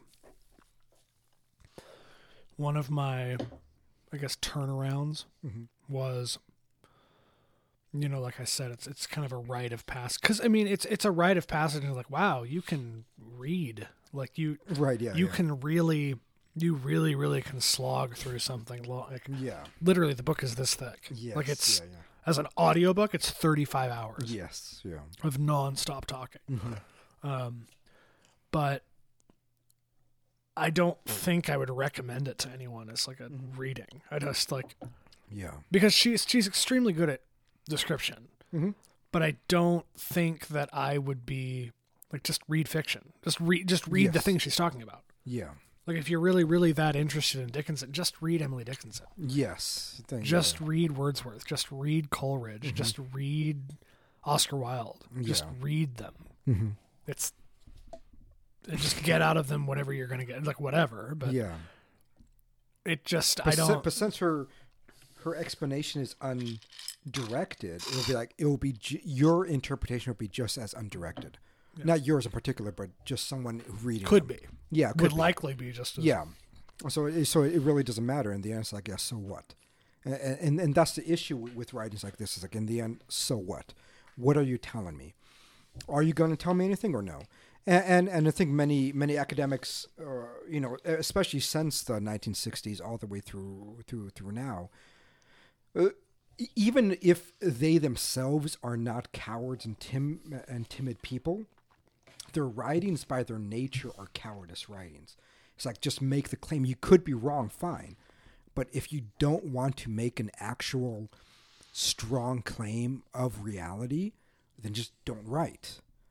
And that's the issue that I have with I really think she'd be a spectacular novelist. Yeah, she would. She would write It's the thing with... So this is my problem with Ayn Rand. Yeah. Ayn Rand's books are great. Like her novels. Are they? Yeah. Like you wouldn't... I mean, obviously, you really don't get anything out of fiction, and that's fine. Yeah, I know. There's an art form, whatever. But like The Fountainhead is great. Yeah. It's very didactic, so you can pretty easily... like... The philosophy of it is very face value, and then it's very individualistic. That you determine your worth as a human being. You create your own truth. Like, it's just whatever. But like it's a novel, so it's good. And like, I really think that Polly would be a spectacular novel. And I said she's a good essayist. I really like her essays when they're about a current event or a specific thing. Yeah. But when like this was not. I think this is my least favorite work of hers. Yeah. Which is really a shocking flip to me, because I didn't expect that. Yeah. Like, I really like Camille Paglia a lot. Yeah. I think, have you seen pictures of her doing her, have you seen her like, I don't know if they're press photos, but there's like one really funny picture of her where she always does this pose where she's like this, Yeah. and she has like a switchblade, and she's like in front of urinals, and you're like, that's like really cool. It's like she's just like badass and cool and well dressed yeah. and funny, and like Yeah. she pisses all the like third wave feminists off, and like Right. Yeah. she obviously innately understands the sexual difference between man and woman and how they complement each other, and that's all great. And like she has I don't remember when she's many times she's given the spiel where she grew up Italian, so there's the big, I mean Italian American, but whatever. Yeah.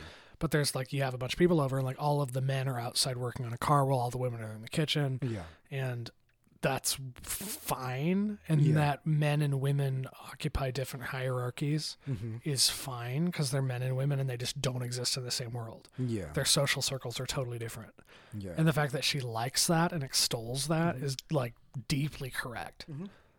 And like that's great. Yes. I think it's this specific work I just don't understand why it was written. Yeah. I don't.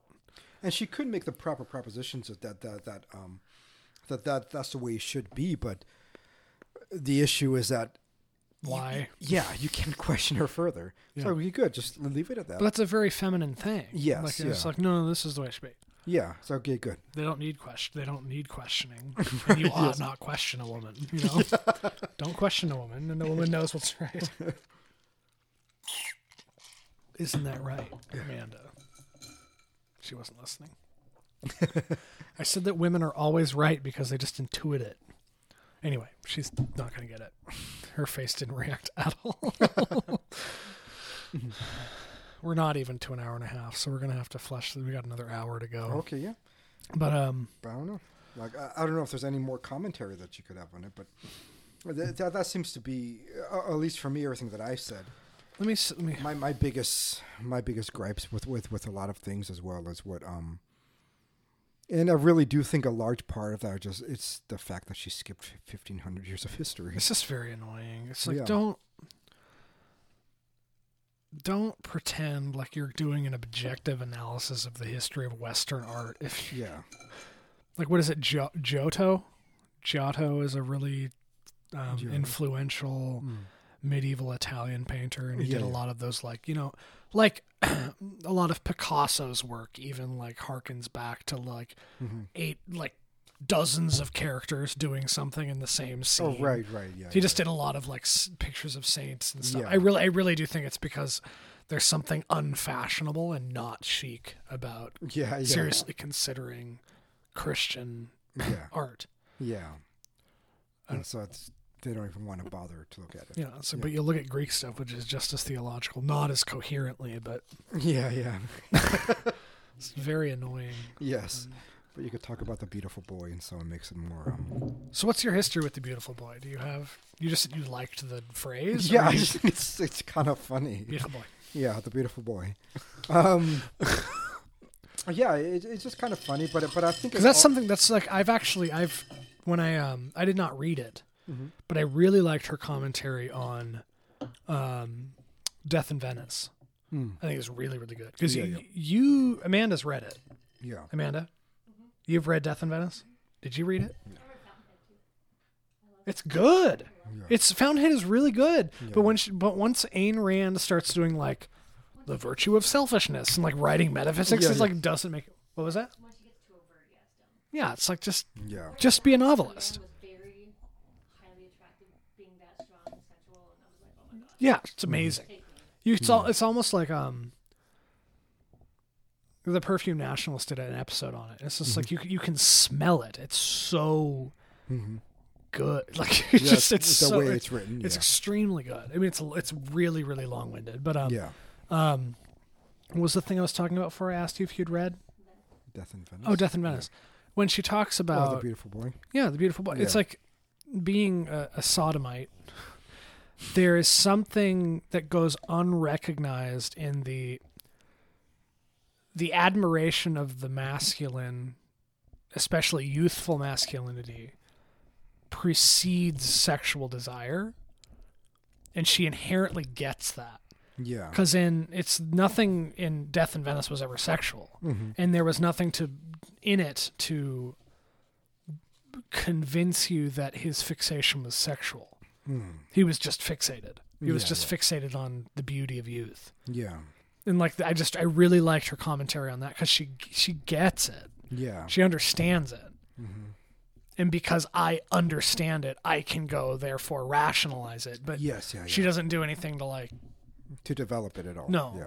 because you enjoy women and that's fine. But you like, there's something about beautiful young men Mm-hmm. that does something for me that isn't necessarily sexual, Mm-hmm. that it just doesn't do for you because Yeah. you're just not inclined in that way. Yeah. And like hearing her talk about it was like kind of cool yeah. because you're not turned on by young men, but there's just like a fixation and like encapsulation by youthful masculinity. It's just like Yeah. almost intimidating and like terrifying. Yeah. Yeah. I don't know. It was I enjoyed hearing her talk about Yeah. it, but No, I did too. I mean, I think it's interesting. And I think as far as to say that I don't get it, I mean, I do get it. I think anybody can maybe you really, don't empathize with Yeah. you know, it's a different thing. right? Yeah. But I think anybody can really comprehend what is meant by that because there, even just socially, there is a certain. I don't know if exaltation would be the right word, but at least there's a certain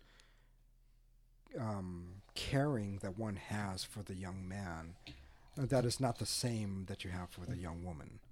Yeah. And I think it is different, and you see that, and I think a lot of it is because it's a recognition of unrealized potentiality, and you know that it's going to be realized, or at least that it can be realized, and the significance of the young man is that we mature much slower, and maturing much slower. Everything about us, you know, like our bones fuse later than women do. Mm-hmm. The development of muscles comes a little bit later. And so when you see that point of the boy not yet fully a man, and yet has the potential to be one, I think there's just a recognition of something beautiful there that is neither just masculine or feminine, but there is like a blending of the two that they only represent, because like a young lady is only a young lady. You know, like when you see Natalie Portman in Leon the Professional, she's a beautiful young lady. Mm-hmm. When you see a young boy, it's not the same. It isn't as if, I don't know how to explain it. There is this sense that you are just drawn to the like manifestation of that beautiful boy that I think she explains quite well, but probably you're right that I think you could empathize it better than I do. But I think many people kind of recognize it, even when you see an extremely, you know, butch guy having a son, and when they're in that age, when they're like 12, 13, 14 years old, it's like that man just. Well, there's a perfect aesthetic manifestation in them. Yes, yeah. I'm trying to think of what would be aesthetically manifest, but so it's like in the beautiful boy is the perfect manifestation of innocence in a way, because and almost androgyny, really. Well, androgyny and innocence, I would say, because a girl never doesn't intuit what's going on. No. Young girls know how the world works better than young men do. Yes, yeah, definitely. That way younger than 12, 13, 14. Yeah, I know. Yeah, you talk to a 6-year-old girl, and there's something that a young child, yes, a female intuits that a man doesn't until he's much, much, much, much older. Yeah, like well into his life that a man doesn't know. We've talked about it before, because you know people say that women mature faster than men. It's like a 10-year-old girl is more mature than many 30-year-old men. Like it's it's a way slower process. It is. Yeah. So when you see a 12, 13, 15-year-old boy, and they're at a, they're not at peak fitness, but there's a certain archetype of physical constitution manifest in them. Mm-hmm. They are at their most enthusiastic, but their least sane. Yeah, yeah. And there's because what a man's intuition is to protect the weak. Mm-hmm. And when you see a 14-year-old boy, Mm-hmm. that's the weakest person that exists, essentially. Right, Like not yeah. necessarily, maybe mentally, maybe not Yeah. physically, but there's something about the archetype of the beautiful Mm-hmm. boy that is the most like precious and to protect, Yeah, there's something precious about it. Yeah.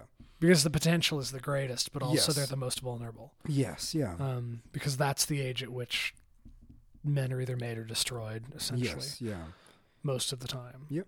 Yeah. And I think Polly's fixation in the book on that is correct. I think the fixation is correct. I do too. Yeah. I don't think she could tell you why that fixation Right, is yes. correct. Yeah. And I don't want to be super contragentilis about this, but like it is a woman that wrote it. So like we can't be super upset, Yeah. because we have at length, especially in early episodes, discussed the distinction between the male intellect and the female intuition. I just don't think that most women in their intuition are prepared to explain at length and in detail that which the male intellect can explain, but they're also much more readily able to perceive it than men are. Mm-hmm. And I think this book is a good example of a woman attempting to operate in the male sphere and just not doing it the same. Yeah. Because I think I think a lot of, Yeah.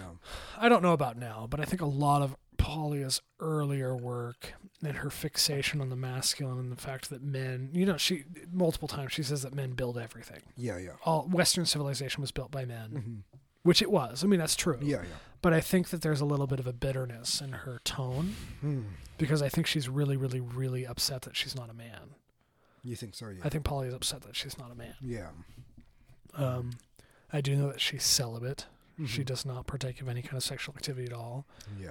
I don't know if she's called herself a lesbian. She only Yeah. has ever had any kind of experience with women, I think. Okay. Or that's kind of her thing, is that she's a celibate lesbian or whatever. Yeah. I don't Yeah. know exactly. But it's like there's a special bitterness she holds towards the fact that she's not a man, Yes. that I yeah. sense Yeah. as a man who loves men. Like I just kind of Yeah. Yeah. this is why lesbians irritate me so much. You're just mad you don't have a penis. It's fine. Yeah. Yeah. Yeah. That's the war between gays and lesbians, is that gay men.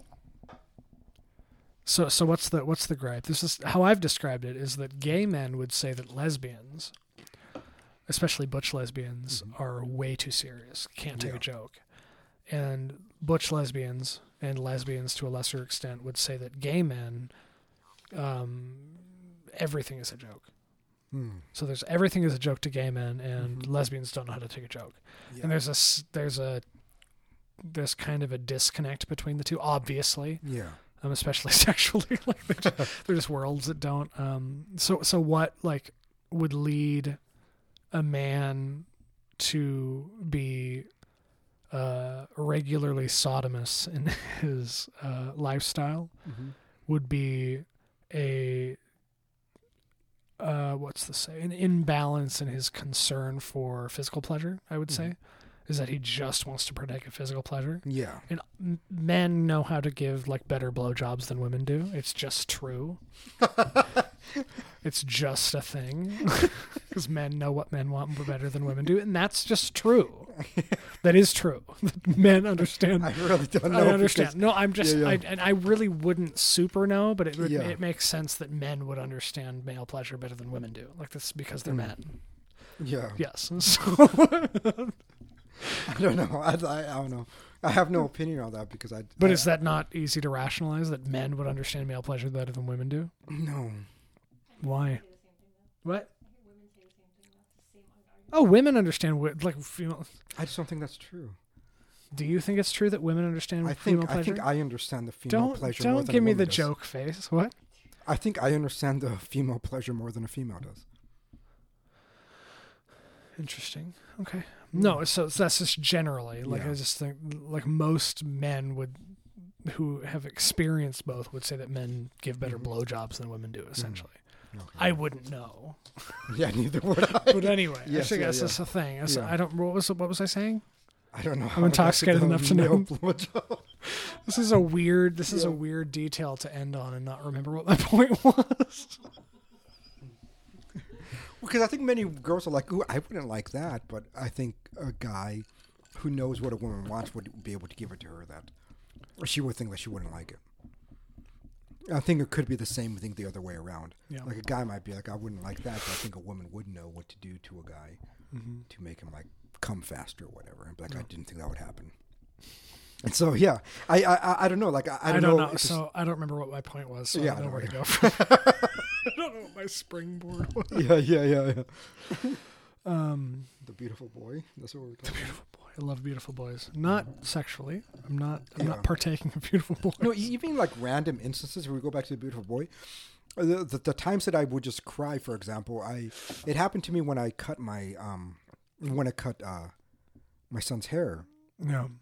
and then I was just like wiping the hair off of his shoulders, and for some reason I started to weep, and there was just something about it. It was just like, Did he go like, what are you doing? no, he didn't notice. I tried to hold it in and everything, but it's like then I patted him on the shoulders and just like you're becoming a man. That's all I really said. And there was just something so magnificent about just seeing the shoulders of a 14-year-old boy. Yeah. Yeah. There's something. Yeah. It's like, it's especially in your case, very obviously not sexual. No, it isn't. Yes, yes. But it isn't. Yeah. there's something about like imagine being a sculptor and walking up to an unsculpted block of marble, and Yeah. you're just like, just the weight that would have. Yes. Yeah.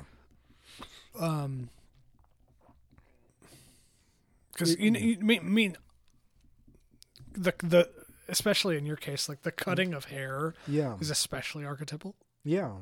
I mean, even bit like Samson and stuff. Yeah. Like there's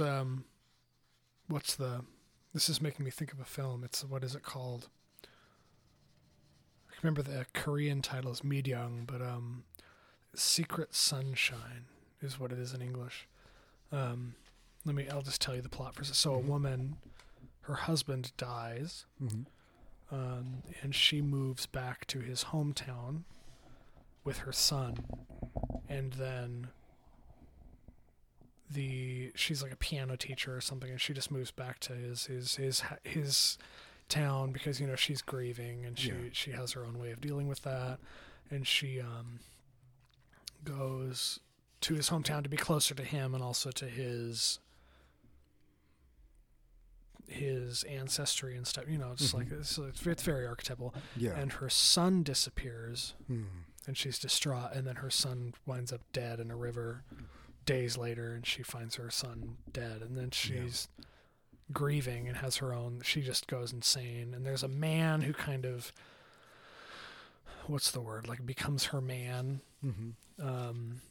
or he takes it upon himself to be her protector and stuff, and it's about her going through her own like psychosis and stuff regarding her husband dies, and then her son is kidnapped and murdered, and like, but she goes to an insane asylum, and then he gets her out, and then the first thing they do when she gets out is in her little house courtyard, they cut her hair.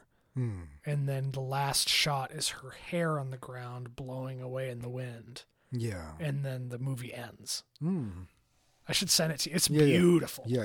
But there's something about hair cutting Mm-hmm. that is extremely... Oh, yeah, I agree. That's why... So to tell you my thing. So my father always had buzzed hair. He has just this... He shaved his head. Yeah. Like down to shiny... Oh, okay, yeah. I don't think it works for me as well. I think that I have to, the tiny little bit of stubble works better for me. I don't think I'm as hard edged as it would take to like totally shave it shiny. I don't, maybe later in life or something when I'm more successful. It's a little bit of a statement to make when you're shaving your head. But it was the November after my father died. I was losing my hair and everything, and I just had this weird moment where I was like, I have to buzz my hair off. So I can't. I just like give me like wet. I took my mustache, like my beard trimmer thing, Yeah. and I just like buzzed all of my hair off, and then I just like cried Oh, really? I remember when you sent me the picture the first time you. Yeah, I sent it to my mom, and she was like, "What are you doing?" Yeah.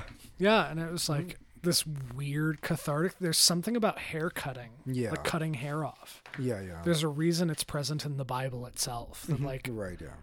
there's something about, I don't know what it is. Yeah, I really don't either, yeah. But that like hearing you have that experience with cutting your son's hair like doesn't shock me. Yes. At Yeah, I all. think part of it was the hair. I mean, he does have just amazing hair. Yeah. But I think the other part is just that you just get closer to someone who was a baby, and now it's like, I don't know, they're just something so profound by seeing the neck, seeing like that muscle that connects right here, and it's like you're developing. You know, you're not there yet, but they're just the state of being that you are right now is so beautiful that you just kind of want to rejoice in it a little bit. And there's something just amazing about it. And it's I really think that's why my father really loved being a middle school teacher. was it? Yeah, yeah. Because his commentary on he taught sixth grade for the vast majority of his teaching career. Yeah. And then he went to eighth grade and he hated it. Yeah. And then he went back to sixth grade. Oh, okay. And there was something about the 11 and 12-year-olds where they were developing, and they were kind of at the point where they started developing their like individual intellects, yeah. but they weren't poisoned against the system yet. So you just got to like bask in their individual potentials. But they still thought he was super cool. But then when he went to teach eighth grade, everybody was poisoned against the system. Right. And everyone hated their teachers and stuff. And everybody was difficult. But so he's like, I'm going to go back to sixth grade because they're only 2 years younger. Yeah. And they're still archetypes of potential, and they're not bitter yet. Yeah. They're extremely annoying at that age, but they're just, yeah. But I think this one is once your son's like, hey, I'm going to read Das Kapital, you're like, like, oh no. Yeah. It'll happen. Yeah. You're like, oh, I've heard about this guy, and you're like, stop. Have you heard of this Dawkins guy? Yeah. With The Witcher. All right, you don't get internet for the rest of your life. No, yeah, I know. Yeah, it's everything's gonna come crashing, but it's yeah, for the time being, it's interesting. It's funny. He gravitates towards me because I'm between ages. Well, I'm closer to your. I'm closer to your age than he is. He's actually just he gravitates to a lot of guests. That's interesting. Yeah, he's just very open. Just with stuff like Except for the mob boss really likes me, but yeah. she literally took my knees out. I was walking and I almost went down. I was like, "What just happened?" And she's like back there, like, with her pumpkin. Oh! I'm like walking past Amy into the little dining spot, and then like something just like takes my knees out, and I almost go to the ground. I'm like, "What the fuck was that?" And I turn around, she's kneeling with her pumpkin. She's like, I'm like, what was that? I was like, Amy, did you see that? And she's like, no. And I was like, I almost got killed. Yeah, she's awesome. She's just, man. It's like it goes for my knees. All right. What else should we talk about? How far are we in? Hour 48. Oh, okay. Another 30 minutes, you think? Yeah. Okay. I don't have anything else to say about sexual personae. Here, read that first paragraph. Wait, let me. Wait. Just read paragraph 3 and tell me as a teacher how you'd grade just that.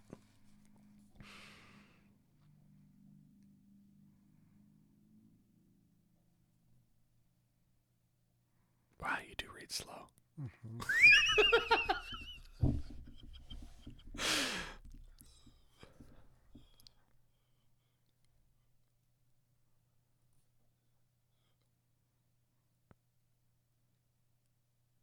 It's so silent.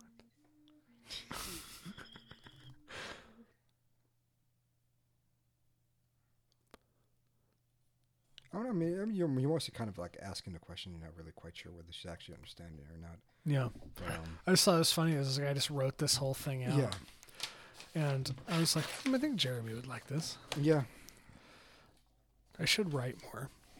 yeah. I think I have a linguistic talent for writing that a lot of people don't have. Yeah, but yeah. Even that one piece was the piece I wrote about original sin a while ago. Mm-hmm. I read it again and I was like, this is horrible. But like at the same time, it's like written well. Yeah, yeah. Yeah, I would agree. It takes so much time to write stuff, though. It does. It's essentially all you can be doing. Yes, unfortunately. I think a lot of times, at least, this is like something that I told a lot of my other friends who were in the school with me and everything. And again, the ones who listened to me succeeded, and the ones who didn't failed out.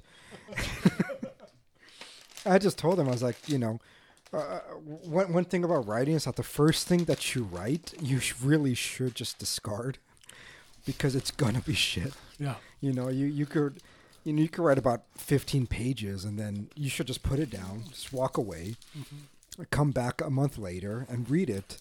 And if you think, wow, this is awesome, then you're doing it wrong. Yeah. Because you should read it and be like, wow, this is shitty. And then you should start revising it. And what ends up happening is they just rewrite the whole thing again. And it should go through that process of you writing, rereading it, giving it to other people too, and be like, hey, what do you think of it? Listening to their criticism and being thick-skinned. I think too many people are thin-skinned about it. Yeah. And then the more that you end up doing that, you realize that you could construct a pretty decent argument. So when did I write that? It was like June 2020 or something. Yeah, it's been a while ago now. Yeah. It was like a year and a half, but still, Yeah, I mean, yeah. still, like, I just remember reading it. I was like, I get why I would be intrigued by. Yes. Yeah. So what was my argument? Essentially, and I think that intuitively, especially coming from like a Protestant background, it's Yeah. like a good observation that so let's say God is perfect and that God makes no mistakes. So that being the case, why would God's creation of Adam and Eve essentially betray him, betray being? Yeah. If God makes no mistakes, that must have been intentional. And I think that's a good distinction. I mean, it's very Yeah. Protestant to like Yeah, think yeah, of that. yeah, But still, I just was like, I remember reading it, I'm like, oh, little Yeah. grand. Yeah. Developing. Yeah. I understand. Yeah, I get the mechanics of why that wouldn't be the case. But like at the Right, same yeah. time, it's just like, it was, But I think it's good to do that. I mean, you write things down and you begin to think about it, and then you should explore issues with it. what was that? Sound like a chair squeaking on the I floor. thought I was like crying for a second. Baby Grant. So innocent. It's so cute.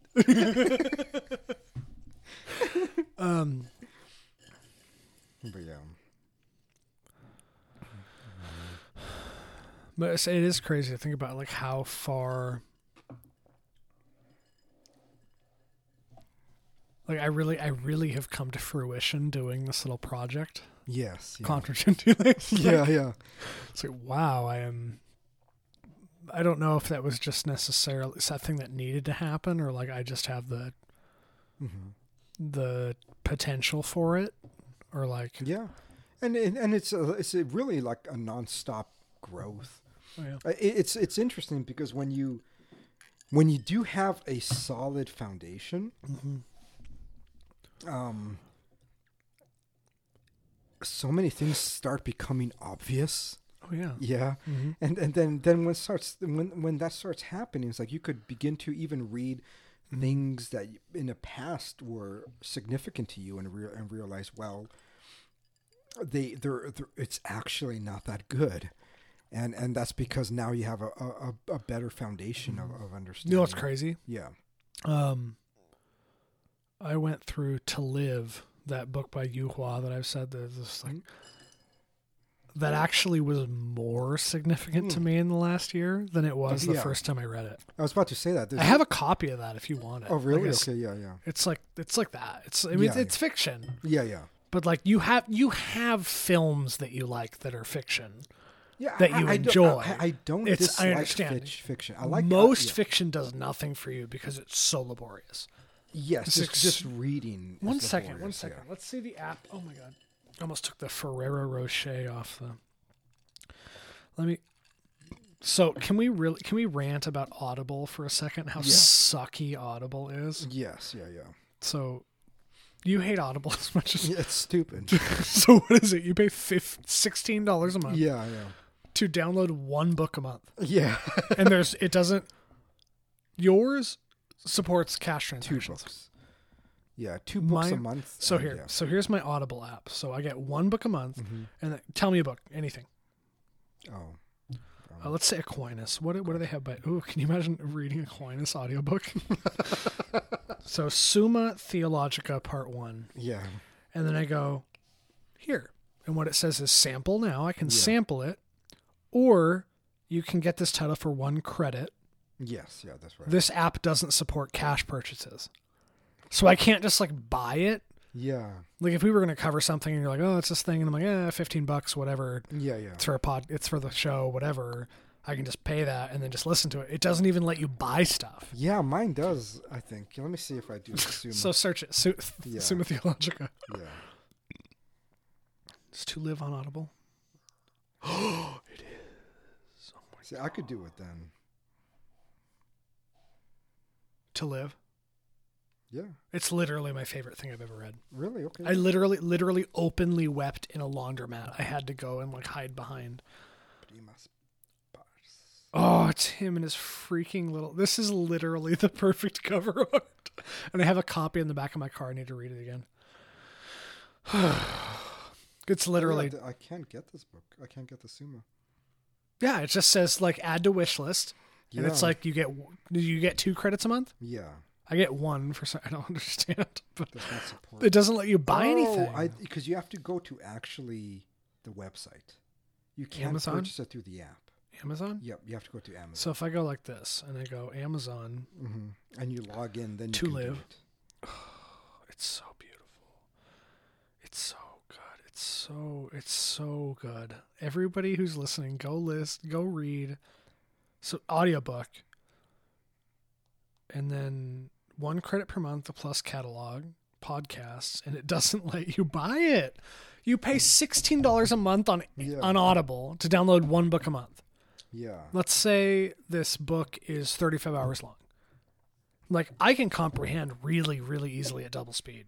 Yes. Yeah. That's 17 hours. You get 17 hours a month. Yeah. That's not even an hour a day. Yes. What are you going to listen to a book for 30 minutes a day and remember what it says? But the end, what I was going to say is the other app I have is Scribd. It's Yeah, which I'm going to use now because you said you could get. yeah, you can just get whatever. Hua. If I just sorry. It says Tu Hua.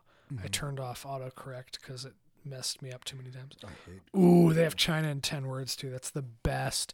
China in 10 words is by the same guy. It's Yeah. a memoir / historical account of the way that Chinese totalitarianism and communism took over China in the middle of the 20th century. Yeah. Very, very good. Yeah, they literally have it. It's $10 a month, Yeah. and you just have everything I've searched they have. Yeah. People stop getting Audible. Yeah. I know that it's- Audible advertises for people. Audible Yeah, sucks ass. stupid. I will be turning down any offer. Yes. Yeah. Yeah, it's so good. Yeah. It's literally everybody dies, and the guy just finds meaning in it and just continues living. Mhm, nice. And- Yeah. I wept. Yeah. Like yeah. literally. I really do love narratives. I'm not anti-narrative. No, you love film. Like you yes, just, yes, I do. It's just that reading a novel is just too much. Well, literally. So I was telling Yeah. somebody, it's like I read Sexual Personae halfway through yeah, 8 times. yeah, And there's 24 chapters. I know I got through chapter 11 many times, yeah. and it took me a very long time to do that every time. I have really, really bad attention issues. Yes, yeah. I don't know if that's spurred on by. I think that's a dispositional thing. I have a very hard time with attention. Really focusing on anything long enough to get it done. Yeah. That is exacerbated by the social media issue and all that. Yeah, whatever.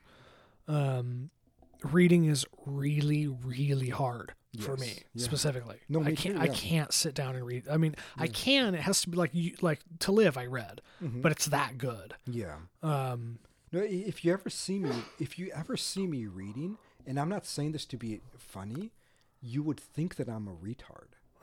Because You're like, yes, so this is me just reading. I'm like, that is me the whole time because like to don't you focus, hate it, Amanda? like to focus.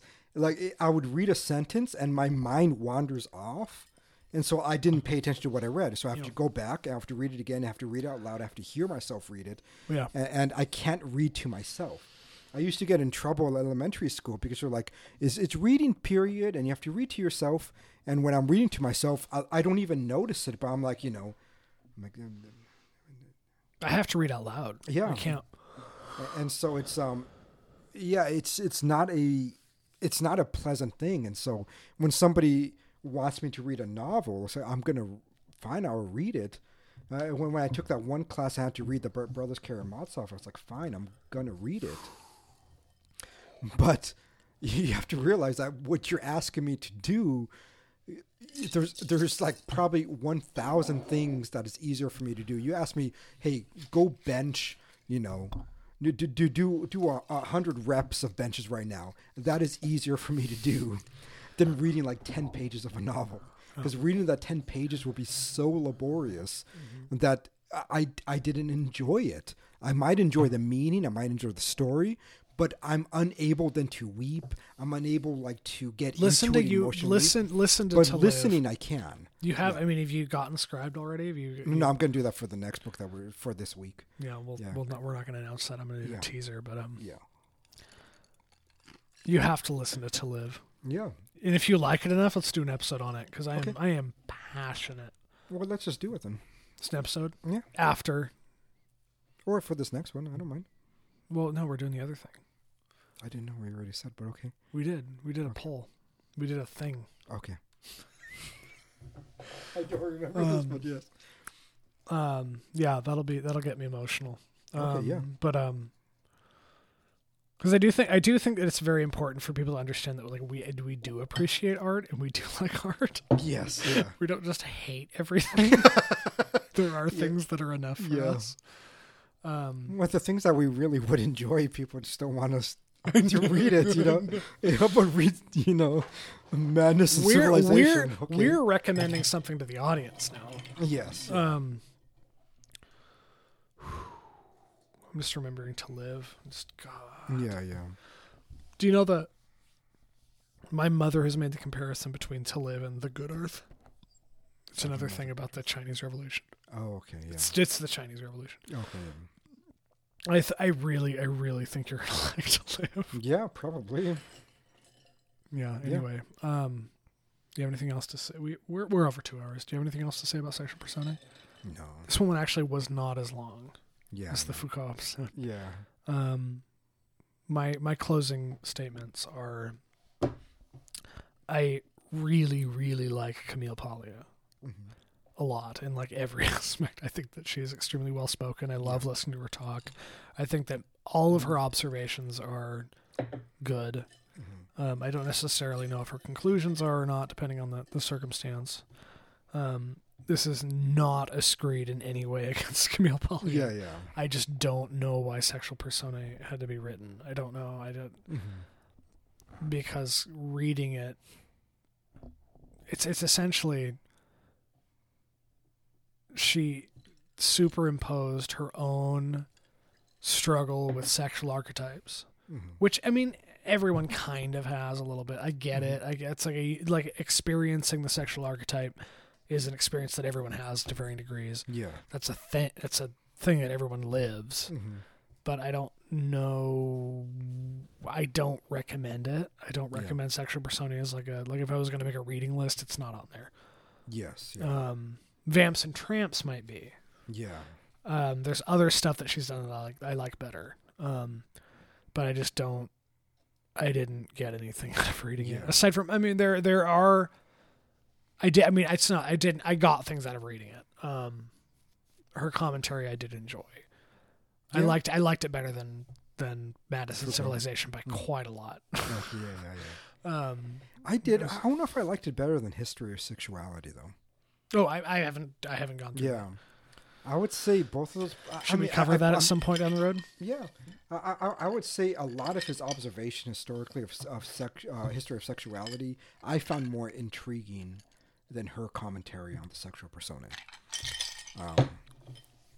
But yeah, but other than that, I think, yeah, for me the issues just kind of are similar to what I've had with Foucault and Michael Knowles. It's, Everything we've covered so far. Yeah, it's like I like Michael Knowles the best. yes, I agree with him the most. I would say he is the most correct. He's but the most correct. He didn't give the adequate reasons of why he is correct. Yeah. And that's the issue that I have with it. It's like The only correctness we know is Yes. because we can extrapolate it, Yeah, know yeah. where he is it's like internally. yeah, people. I think many of these authors just need to be more brave, and even if you are wrong, at least you fucking took the shot. So Yeah. like, this is my strong stance, is what I'm saying. But We're eventually going to find something like that. yes, Well, I have. We like- have. Well, I know like, yeah. that's wrong, but it took the shot. Yeah. Yeah, or even that's right. I mean, if you really read the Contra Gentiles, it's like this. It is such a good. I think it's Yeah, 5 yeah. volumes. It's such a good file. Anybody if you just want to read it, it's like holy shit. The Summa Contra Gentiles, Yes, from he- which the show derives its Yes, he just knocks. You know, it people out of told the me park. not to name the show something Latin, right?